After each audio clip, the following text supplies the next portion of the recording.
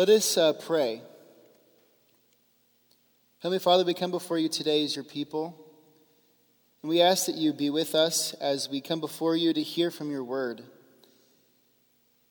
Take what has been written and spoken by your Son so many years ago and use it to shape our hearts and our souls and our minds and our actions. May we be compelled to do what you've called us to do and to follow the way of Jesus.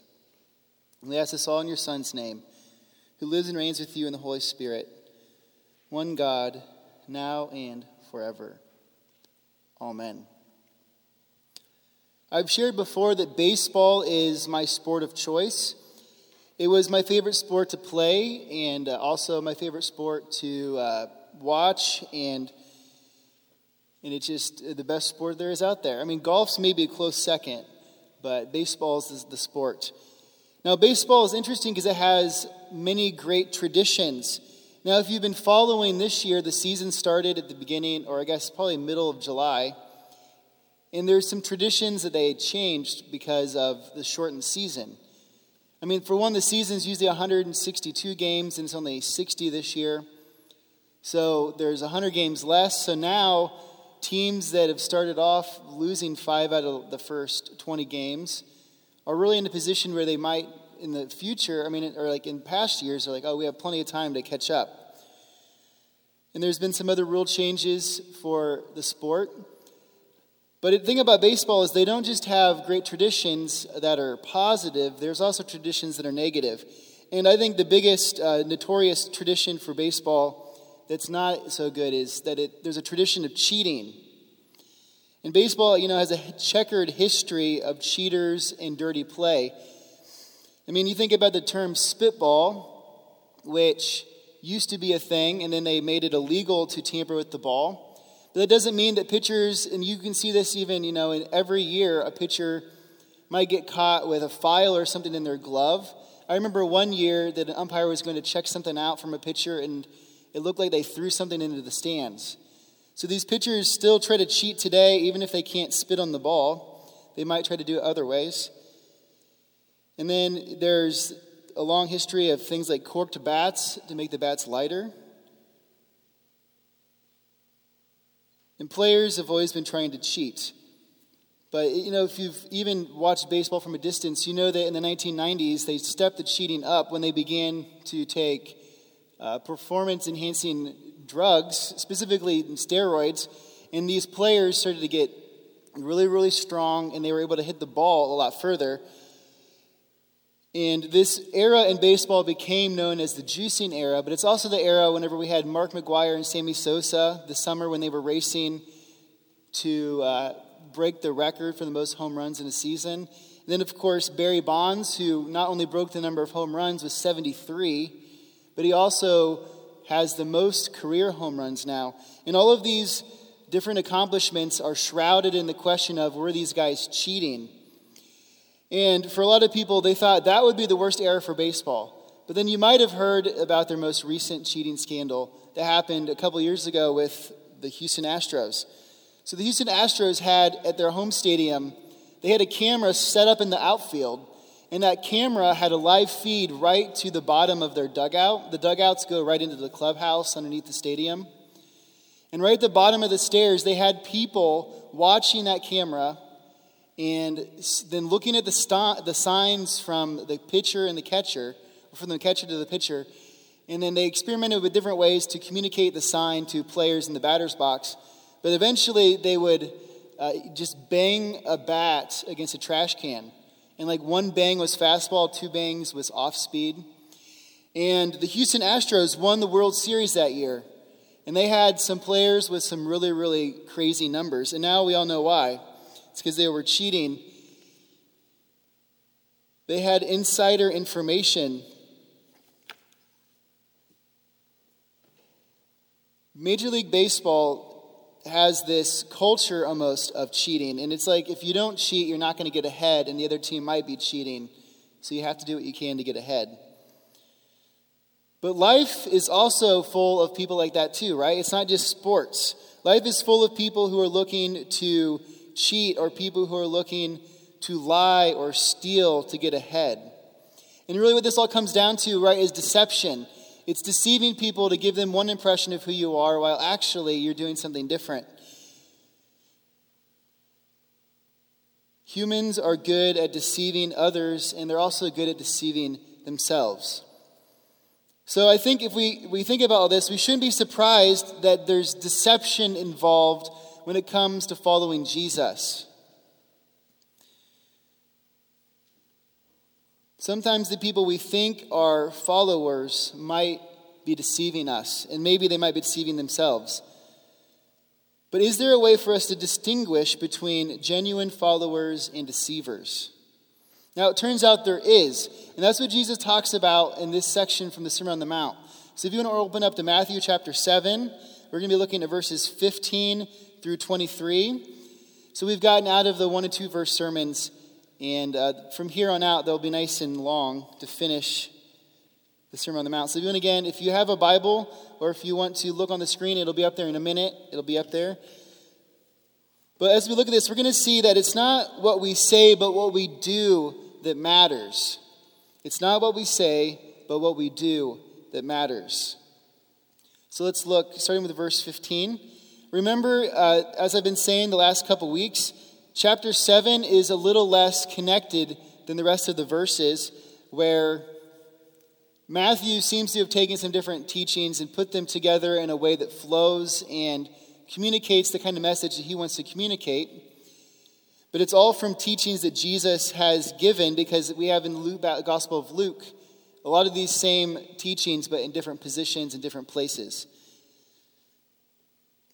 But what Matthew is pointing us towards is to take a look and see that it's not what we say, but what we do that matters.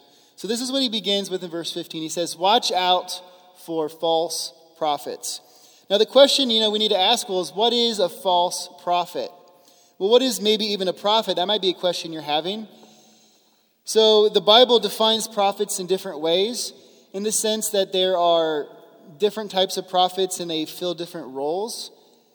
But the prophet that is most important for us to talk about for this passage, and also the type of prophet you're most familiar with, and I think the only prophet that is genuinely recognized as a prophet, are the prophets who receive a word from God and then they give it to the people they've been asked to give it to. And most specifically, usually, at least the way that it's presented in the biblical text and the Old Testament prophets, is the message is very direct. The prophet has very little influence over the message, in the sense that they just bring it. And also, it tends to not be a positive message. But these are the types of prophets that the first century Jews would have been thinking about. Isaiah, Jeremiah, Ezekiel, Haggai, Zephaniah, the different Old Testament prophets. Now, the first century Jews knew about those prophets, and they knew about people in their own current time who would tell people they were a prophet. But most Jews did not believe those people were actually prophets.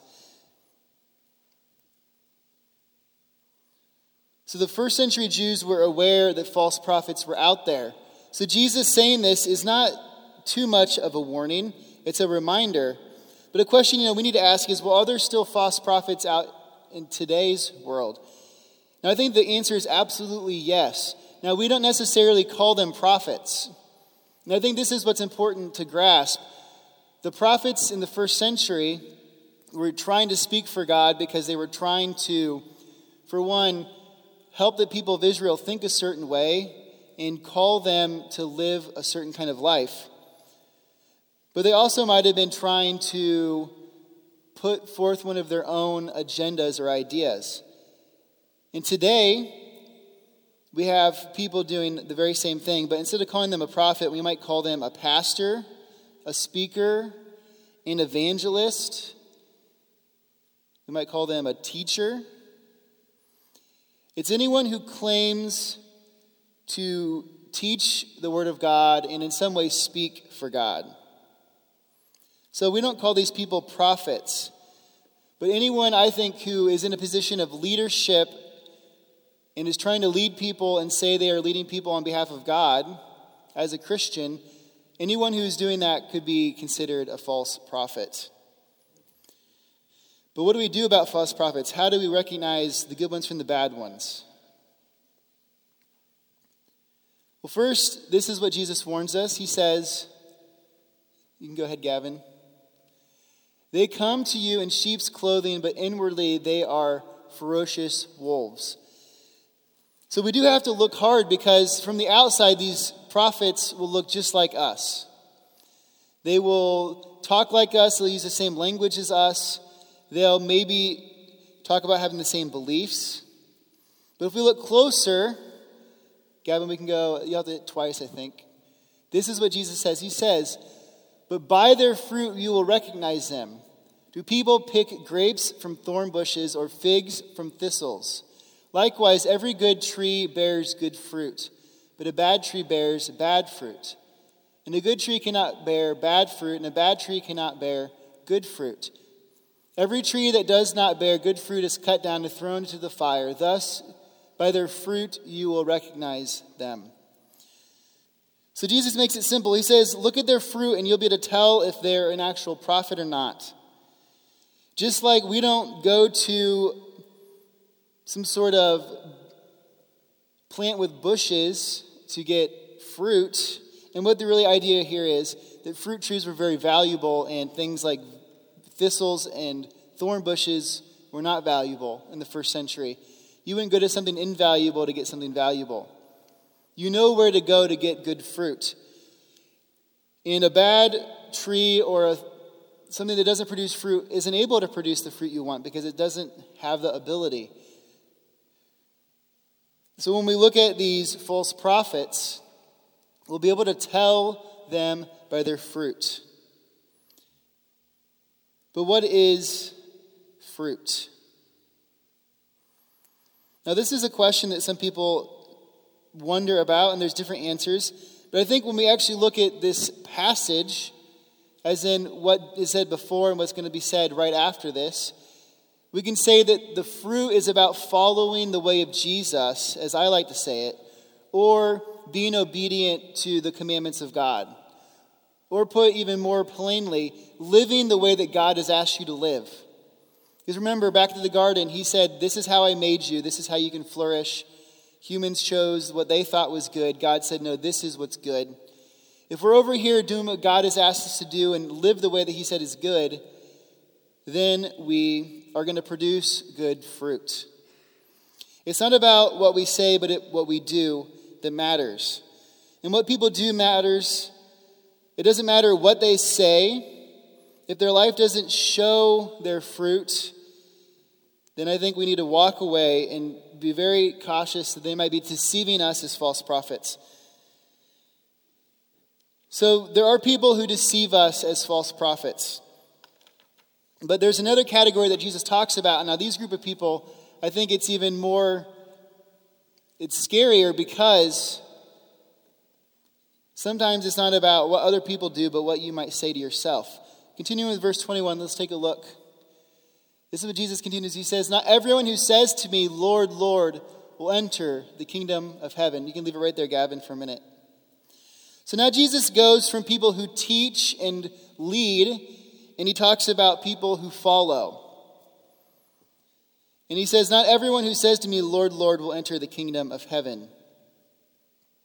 Now what Jesus is saying is not everyone who thinks they're following him is actually following him. And they're not all a part of his kingdom.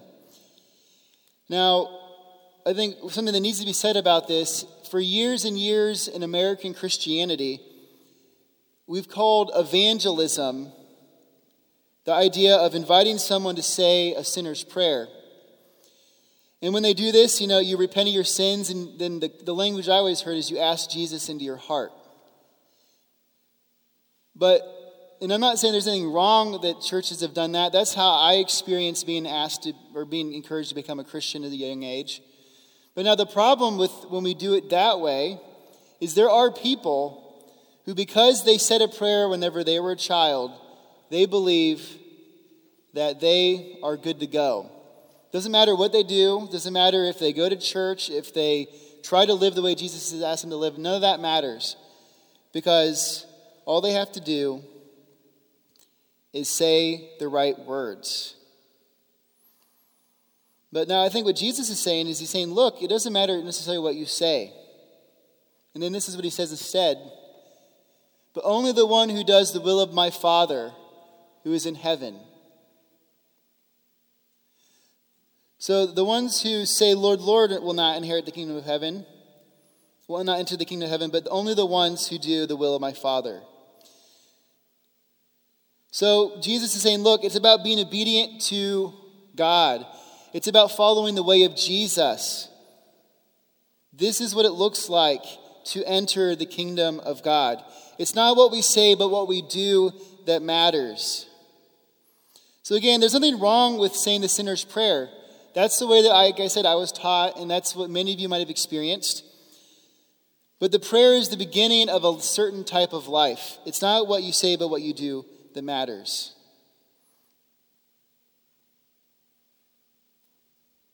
Now, Jesus goes on in verse 22, and he says this. He says, but many will say to me on that day, Lord, Lord, did we not prophesy in your name, and in your name drive out demons, and in your name perform many miracles?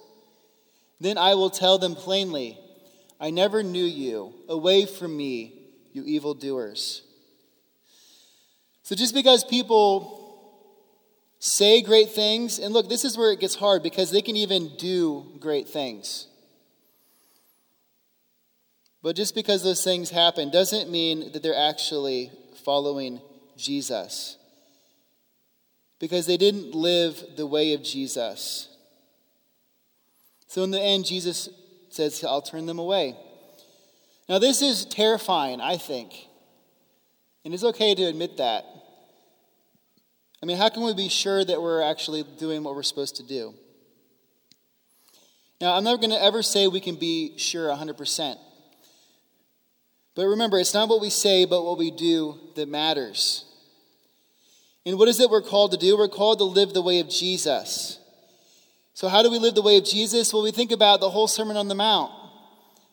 But I again come back to those verses that we said at the very beginning of the service, what I call, or what Scott McKnight calls, the Jesus Creed. Love God and love others. That's how we live the way of Jesus. And then we think about, a couple weeks ago, the golden rule.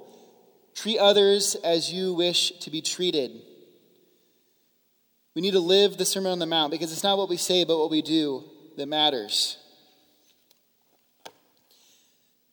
So not only are there false prophets out there, but we can deceive ourselves if we're not careful.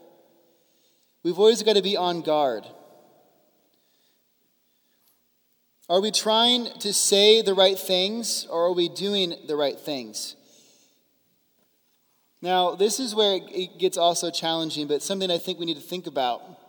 You can say the right thing in your actions. Now, what I mean by that is that you can do the types of things that say to the people around you, look at me, I'm a Christian. And those kinds of things, might be speaking the right way, looking the right way. For some people in our country, it means that you vote the right way or support the right political candidates. It means that maybe you're in worship services every Sunday. It means that you're always offering your gifts to the church and you're willing to serve in positions of leadership.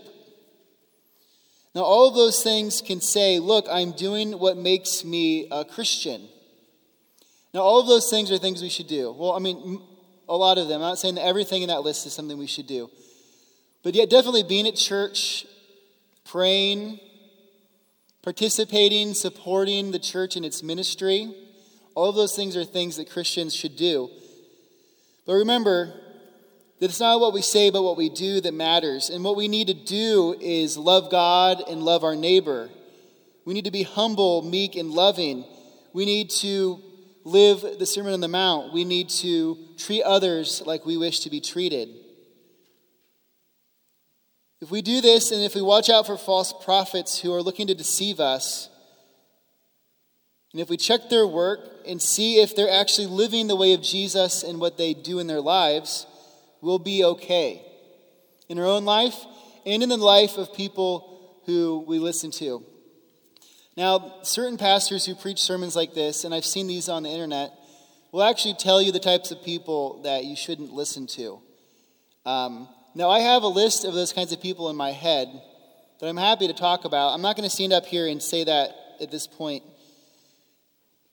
But just know that a lot of the people who make money, and believe it or not, there's a lot of money to be made in selling Christian books, in selling different types of Christian curriculum, in speaking at big events, at having a large following on social media.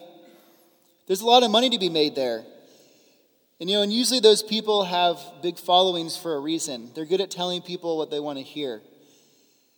And I think we always just need to be on guard and consider what they might actually be saying.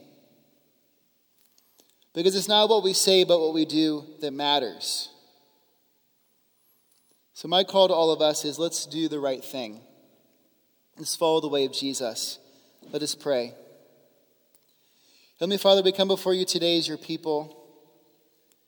And we ask that you be with us, and that we ask that you'd help us to discern the types of people who we listen to, who speak to our lives, whether it's authors that we enjoy or different radio or television programs, or if people listen to podcasts. There's tons and tons of people out there teaching and claiming to speak for you, God. And may we be cautious in who we follow. And remember that there's people out to deceive. We also, Lord, ask that you be with all of us as we look at our own lives. May we be able to take a long, honest look at the way that we live. And may we be willing to ask, am I one of those people who thinks they're on the way of Jesus, but really I've deceived myself? Lord, it's never too late for us to get on the path that's narrow with your help and with your Son's guidance. So, Lord, we ask that you continue to guide us. May your Holy Spirit that lives in us continue to pull us in the direction we need to go. May we be shaped into the type of people who live the way of Jesus, who love others and treat others as we wish to be treated. And may we strive to live as you've called us to live. And Heavenly Father, we ask this all in your Son's name, who lives and reigns with you in the Holy Spirit, one God, now and forever. Amen.